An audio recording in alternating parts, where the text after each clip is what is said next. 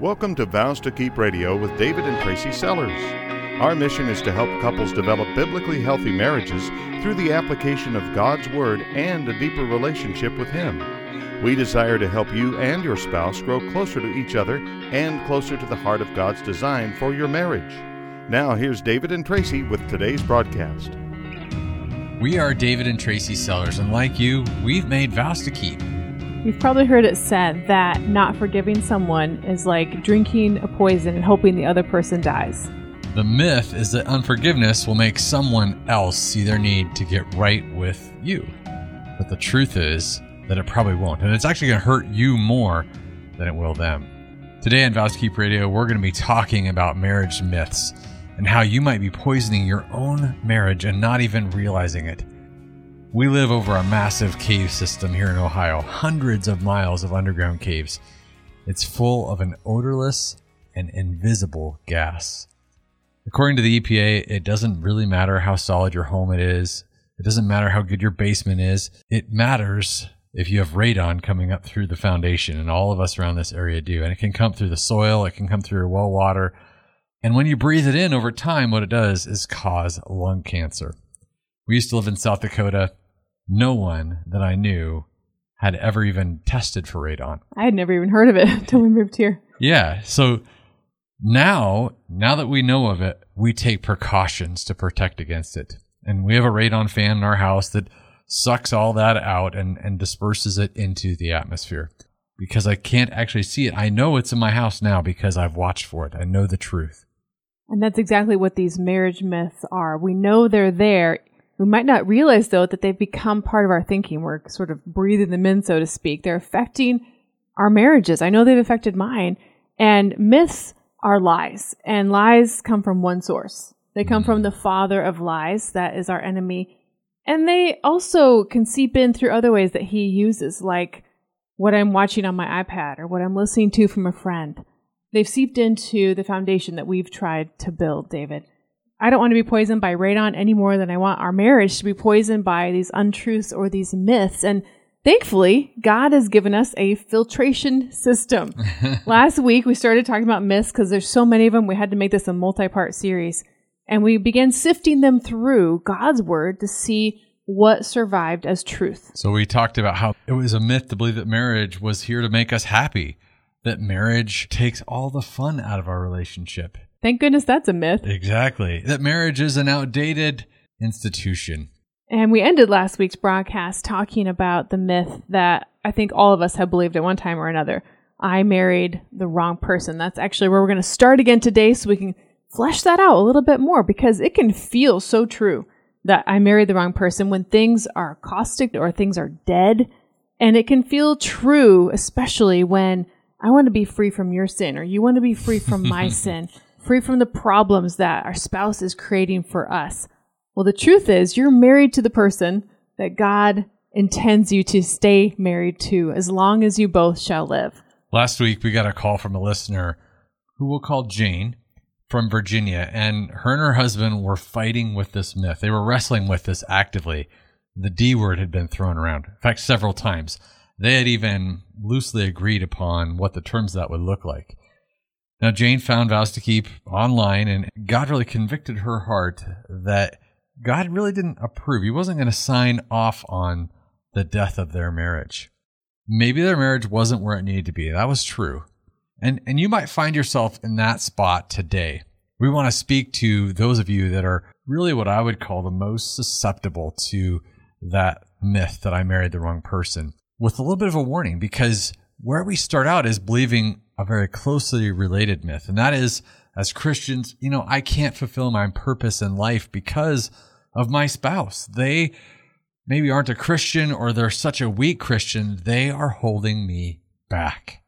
We've even had a few people try to, I would say unsuccessfully, back this up with Scripture, because they see some things in God's Word that talk about this, like in 2 Corinthians 6:14, God wants me to be married to a believer. Or maybe you've thought this, I could accomplish so much more for God's kingdom if my spouse was on board. And isn't that actually what God would want? Well, it actually is indeed what he would want. So let's look at that passage right now. The Apostle Paul is using this as an example, and he says, don't be yoked together with unbelievers. Now, yokes are not a common thing anymore, so I feel like we should take just a moment and explain them. So yokes are a harness of sorts that enable two animals to share a very heavy load. So if you could picture this scene in like the 1820s, farmers would, connect two ox together to pull a heavy load or to pull a plow. I guess they probably did it in Jesus' time as well. So this is a good picture because even in a really happy marriage, we're going to do a lot of really hard work together. The verse goes on to say, don't be yoked, for what do righteousness and wickedness have in common with each other? Or what fellowship can light have with darkness? God gives us this nugget of truth because it's his ideal for a husband and wife to be bonded together through salvation in Jesus Christ. And when that happens, you are a match pair full of power. It's awesome. Well, I want to change that picture, though, that we have in our mind from two ox and hooked in a yoke in a powerful position to an ox and a pig. Oh, is one of us supposed to be a pig in this scenario? Okay. Yeah. I mean, it's easy to see that their differing heights and strengths and abilities are going to make this a very unproductive, probably unfair partnering. And if you're a believer who is yoked in a marriage with an unbelieving spouse, you know exactly what I'm talking about. It can almost feel like you're working around in circles, pulling each other in opposite direction. Or maybe your pig is just like sat down. Pigs like to do that kind of thing. And they're refusing to move at all. The scripture is on point for people who are thinking about getting married. They are choosing a spouse. But that's not really our question today. Yeah, what if a believer has knowingly married a non-believer? Or they were married as non-believers and one of those spouses has come to know the Lord? That's really what we're wrestling with. Well, if that's the case, two things are certain. First, the unequal yoke does not in any way set aside the covenant of their marriage. The Bible teaches that an unequal yoke in itself is not a reason to break a marriage vow. It says in 1 Corinthians 7:12 and 13, if any brother has a wife who's not a believer and she's willing to live with him, she's willing to stay in that marriage, he must not divorce her. And if a woman has a husband who is not a believer and he is willing to stay, she must not divorce him. I love how clear God is in his word about this. It is not ambiguous at all. Second, just as the ox and the pig, as David say, aren't able to plow a straight line, if you're married to a non-believer, just trying to force them to go the way you're going, you know that that's never going to succeed. Yeah, really in either direction. They both are going to find that. And this is where we actually meet a lot of couples. One spouse comes really frustrated because life, the way that they're going about it, the way they're trying to live out for themselves isn't working out. I mean, sin has its results in their lives. The other spouse is frustrated with their marriage because their problems are stemming from their spouse's sin. And usually it's some mixture of both of this. Absolutely. Really. And I believe if you are a believer in Jesus Christ, you probably really rightly desire for your spouse to become a believer with you. You can almost picture it. Our marriage would be so much better if only my spouse would be happier too if they could recognize their sin and see the need for a savior. And then we see firsthand the fallout that comes. We see consequences and how it affects not only us inside of our marriage, but our kids and the people that are all around us. And when we try to help them and they reject us, it can feel really defeating. It can make you just want to stop. But there is freedom, I believe, in God's word. Actions speak louder than any words you could possibly ever say to your spouse. I want to encourage you today, if this is the position you're in, whether your spouse is not a strong believer or not a Christian, you have such great directive from God's word to be obedient. As you follow God's word, you fulfill your God-given role. You speak life. You forgive. You choose love and joy and peace and patience. All those things that sound so easy, but we know are not. God, in fact, is going to do the rest. He's going to fill in all the gaps. And you can even be at peace, I believe, in this, even in a tough situation, as you trust the Lord, because he is so much more powerful than anything I could ever do or say in David's life. He wants to work in and through you. Let him do that. The other day, as we were speaking with this wife who was walking in this very scenario, she basically came to realize, you know what? I can't tell my husband's story of how he came to know the Lord. In fact, although we've been going to church, I don't actually know if he's saved. It was such an awesome moment for us to start to discuss what that meant for what her mission was. Because when your spouse isn't saved, you know your number one mission. You need to evangelize to your spouse. You don't want to leave their future to chance. God has given you to each other to be one flesh. And that means that you're in this very prime spot to allow God to use you to be his hands and feet in their lives. So if you're a Christian married to an unbelieving spouse, you're not without help. This is hard. I know that. The Bible highlights, though, that this is our most important mission. In Ephesians 5, it says, "For this reason, a man will leave his father and mother and be united to his wife, and the two will become one flesh." This is a profound mystery, but I'm talking about Christ and the church. I think that's why Paul could speak of the husband and wife sanctifying, making holy one another. He says in 1 Corinthians 7, where we just were a minute ago, "For the unbelieving husband has been sanctified through his wife, and the unbelieving wife has been sanctified through her husband." In other words, you can stop trying to change your spouse. Yay! You've probably experienced this. You know that it only causes strife when you're trying to get them to go your way. But you can lead them to Christ through your example. It might take much longer than you actually wanted, but I've seen it happen in people's lives, and it is amazing when it does. And how this is lived out just in practicality in like the kitchen is treating them with kindness when they've just treated you with disrespect. You can be calm and not complain when things don't go as expected, which is every single day of our lives.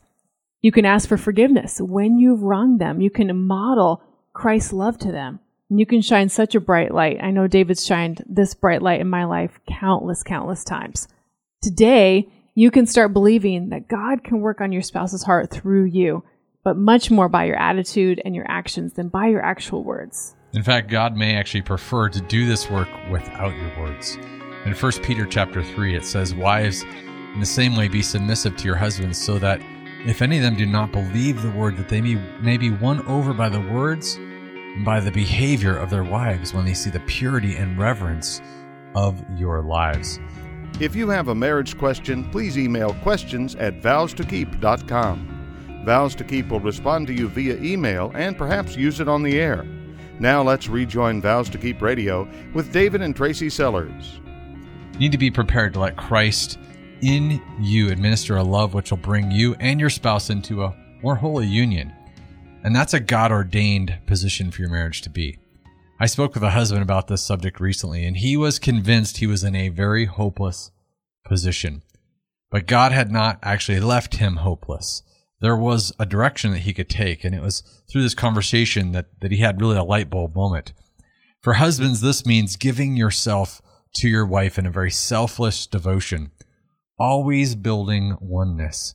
And this is not the same thing, I might point out, as trying to always build peace, because there's going to be a lot of topics that are actually divisive that a wise husband, a loving husband, a devoted husband would take head on. This is exactly what Christ does with the church. And when we see that analogy in Ephesians 5, where it says, "Husbands, love your wives as Christ loved the church and gave himself up for her," in the same way, husbands ought to love their wives as their own body. He who loves his wife loves himself. After all, no one ever hated his body, but he feeds and cares for it. And that's what we need to do for our wives. And for wives, I think just practically speaking, just like David gave some practical advice for husbands, is that we can draw so close to the Lord that we've got this overflow in our heart that's going to spill out onto our spouse. Understanding God's love, understanding his character is going to compel you to lean into your spouse when your natural reaction would be to pull away from them. And that shows so much of the gospel to them, even without saying anything. It honestly takes God himself, the Holy Spirit himself, to convince people to change. We can't force it. So you can release your spouse today to God and allow the Holy Spirit to work. Your responsibility is to be a faithful witness, not just sharing the truth, but living this passionate love for your spouse, not because they deserve it, but because God has loved you. Your very own King has called you to be his daughter.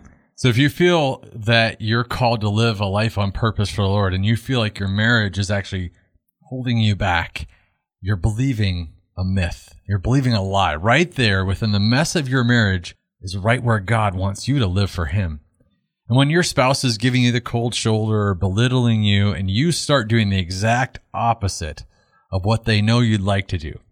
When grace and mercy are smack dab in the middle of the conflict, that's how we live out God's perfect will, which is loving others as he has loved you. The only way to remove yourself from your marriage is a divorce. And here's the truth about divorce from God's word. God hates divorce. And according to Matthew 19, he never demands it. He only allows it. We work with couples all the time that are in this very situation. The biggest testimony of God's love is when you don't walk away, even when, by all rights, it's warranted. The truth is, divorce is not God's plan for your marriage. Jesus says in Matthew 19, what God has joined together, let no one separate. And that includes you. Ask God for the faith to see it through. So as we look at this next myth today here on Vows to Keep Radio, I want to ask you, who do you know that their marriage is just in shambles right now? Who do you know whose marriage foundation is really crumbling because of some infidelity or slander or hatred, lots of hurt? Well, here's the myth that we can fall prey to when we see a marriage that looks like that. Some marriages are just beyond repair. They can't be fixed. Maybe the lie you've believed is that your marriage can't be fixed, and you're seeking out the details of divorce right now, or maybe separation. Divorce can be seen, and it has been portrayed as an opportunity to start over, just clean slate, and that can look really alluring when there's all kinds of hurt we would just like to wash away. We might even wish divorce for someone so that they can have a fresh start, but like David just read from God's word, that is not his plan. But the scary thing is, we can convince ourselves of pretty much anything. We can go back to the myth that God wouldn't want me to be stuck in misery. We tell ourselves divorce is the only option. So if that's where you're at right now, I want to challenge you with a question. How big is your God? Is he big enough to cover your sins? Have you gone to the cross for mercy and you've received that? Is the God you believe in the same one described in Isaiah 40? Let me read part of this chapter to you as it describes God. Who else has held the ocean in his hands? Who has measured off the heavens with his fingers? Who else knows the weight of the earth and has weighed the mountains and hills on a scale? Look up to the heavens. Who created all of these stars? He brings them out like an army, one after another. He calls each by name. And because of his great power and incomparable strength, not one of them is missing. That's the God we're talking about right now. He's the God who made everything and who has everything in control. That same God who offered us a Savior, I was grateful to accept. So if you're writing off your marriage as beyond hope, and you're kind of saying, I'm not sure that you're actually capable, God.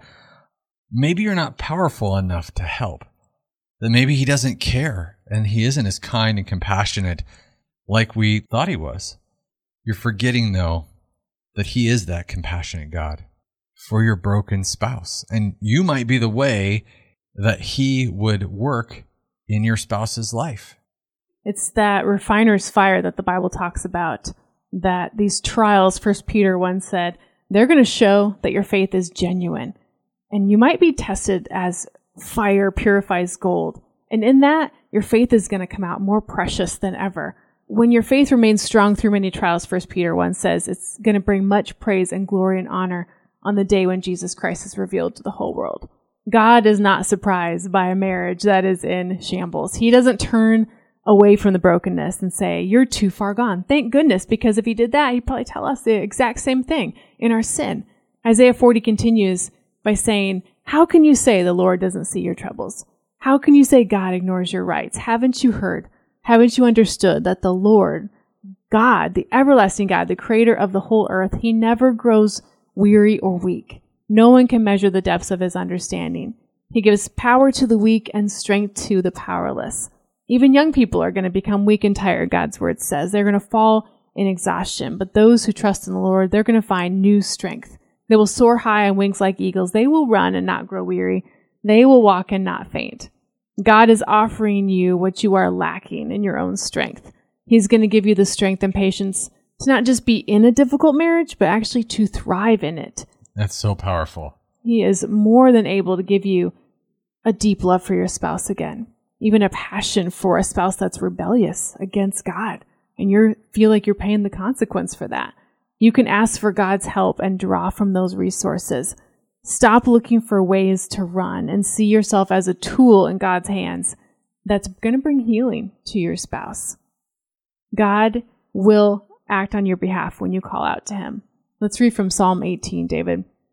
It says, "The ropes of death were almost wrapped around me. A destroying flood swept over me. The ropes of the grave were tight around me. Death set its trap in front of me." Wow, I love the honesty of this psalm. He's writing it like it is, and you can too. You can stay exactly where you're at because God already knows everything you're going to say before you say it. Be humble enough to say it out loud, though. God, I need help here. That psalm continues in verse 6. "When I was in trouble, I called out to the Lord," which is exactly what you're saying. I cried to my God. Is that your response when it seems like the flood of life, the flood of your marriage is just washing over you? Do you believe that you will be heard? Do you believe that God is big enough to heal your marriage? Maybe not as fast as you'd like it to be, but is he that powerful that he could? If you're still skeptical, then listen to what God does in the response to this plea that we find here in God's word. It says, "From his temple he heard my voice. My cry for help reached his ears, and he reached down from heaven. He brought me out into a wide and safe place." God responds to prayer. It's as simple as that. With him on his mission, you are not weak. He offers all he is for everything you're going through right now. And then we can say with the psalmist, "You're my God." Like he's saying, "You answered me. You did bring light into my darkness. Your strong hand is what kept me going, and your help has made me great." The help might not come in the form that you think it will. We don't serve a grocery list God. I think it's perfectly great, in fact, to pray for really specific things that are from God's word, that are good, that he would want. Like, "Lord, help my husband to be a leader for our family." That's a great prayer to pray. Asking God to show your husband that his ways are best. Asking for your husband's heart to be softened towards your children. Yes, pray for those things and more. But in my experience, God wants us to come less concerned with our list of demands of how we'd like things to be and our complaints of how things aren't, and to come more with his agenda in mind. Our heart wide open, humble and teachable and moldable. I'm talking about your heart being humble and teachable and moldable as you pray for your husband. It's a position of surrender and humility where God can do amazing things that we never thought were possible. He can help us be completely humble and gentle. We read in Ephesians 4, God can help us to make every effort to keep the unity of the Spirit through the bond of peace. To speak truth in love, we find in verse 15, to put off falsehood and speak truth to your neighbor, to not use foul or abusive language, letting everything that we say be good and helpful so that your words will be an encouragement to those who hear them. And then finally in verse 31 and 32 of Ephesians 4, to get rid of that bitterness, to get rid of the rage, to get rid of the anger, the slander, all these kinds of evil, it says, instead being kind and tenderhearted, forgiving one another, just as God through Christ has forgiven you. The God who raised Jesus from the dead is more than able to give you a deep love again for your husband or for your wife. He can resurrect even the deadest of marriages, and we have seen it. He can mend the most broken of hearts and breathe hope and life into a relationship that you and everyone you know was ready to write off. When I hear people tell me their real life story of a resurrected marriage that's now thriving, it's a reminder of God's love for me. And I think it will be for you too as you walk through this, not just hanging on to your marriage, hoping that someday it gets better, but in the midst of it, giving your best to God, giving your whole heart to God and your best to your spouse. If you're doing that right now, thank you. Keep going. That's our encouragement to you today, to believe the truth, to surround yourself with it, to fill your life with truth, to get so close to God that your spouse won't be able to resist the love of God that's being poured out through you to them. Vows to Keep is supported by a team which includes biblical coaches, writers, and pastoral advisors. If you have a desire to serve marriages in your community, we would love to hear from you. Vows to Keep is a not-for-profit marriage ministry designed to bring God's encouraging truth to the marriages of our area. As a not-for-profit organization, our commitment to Christ-like marriages includes providing much-needed services regardless of a couple's financial ability to offset the cost of Vows to Keep operations. If you are unable to donate your time or abilities but would like to help support Vows to Keep financially, visit vowstokeep.com and click on the donate link. This program is sponsored by Vows to Keep of Zanesfield, Ohio.